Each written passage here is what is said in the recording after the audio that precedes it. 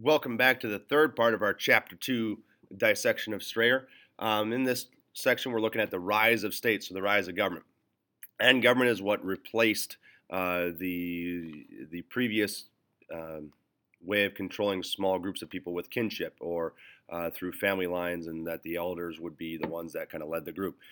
This all changed when we became civilized and the groups became too big to do that. So government stands up, or government is created to do this. And so if we look at that first section on coercion, we'll see that the state solves these widespread issues that, or these large issues that just small groups of people couldn't solve. Um, and it also will protect the privileges of those of the elite because, well, the ones that run the government are the elite. So we see things like people being forced to build and pay taxes. They're being forced to build public works, things like irrigation systems, walls, anything that the public might need that will better it for everyone, as well as the taxes then help to pay for people to do that or pay for the materials for that. And then they also create law codes that will then lower the rates of crimes happening. One of the biggest ones being interpersonal killings or murder. They lower that because they get to enforce it, or they can enforce those laws and force people to follow them. And if they don't follow them, they get punished. It could be a fine, it could be physical punishment, it could be death. Any of those things were on the table then.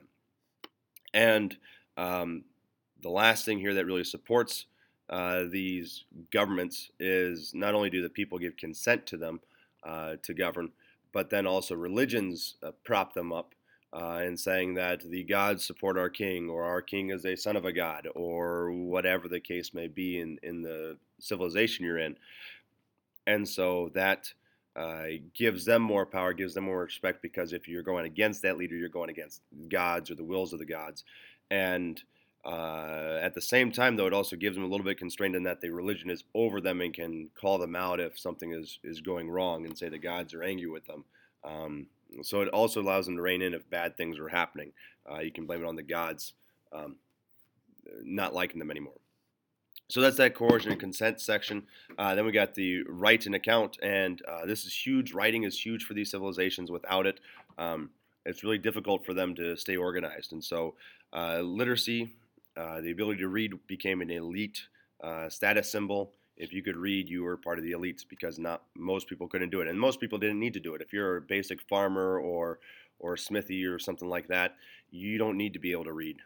But if you're an accountant or you're a lawmaker or whatever, you do need to be able to read. Um, and you could also create with this stories for propaganda, or stories to tell a common narrative. You can create or you can account, like we talked about, what your expenses are. You can create calendars to track when the seasons are going in, and so you can tell people when to plant.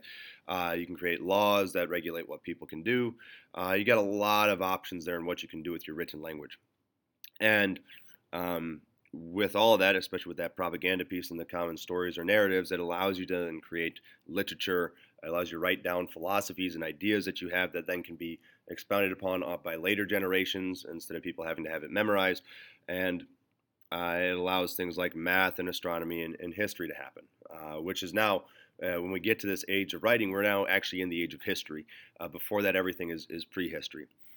And then last major thing to kind of take out of that section is writing, although it's great for the elites, it's an elite thing, also becomes a method for people to critique the elites.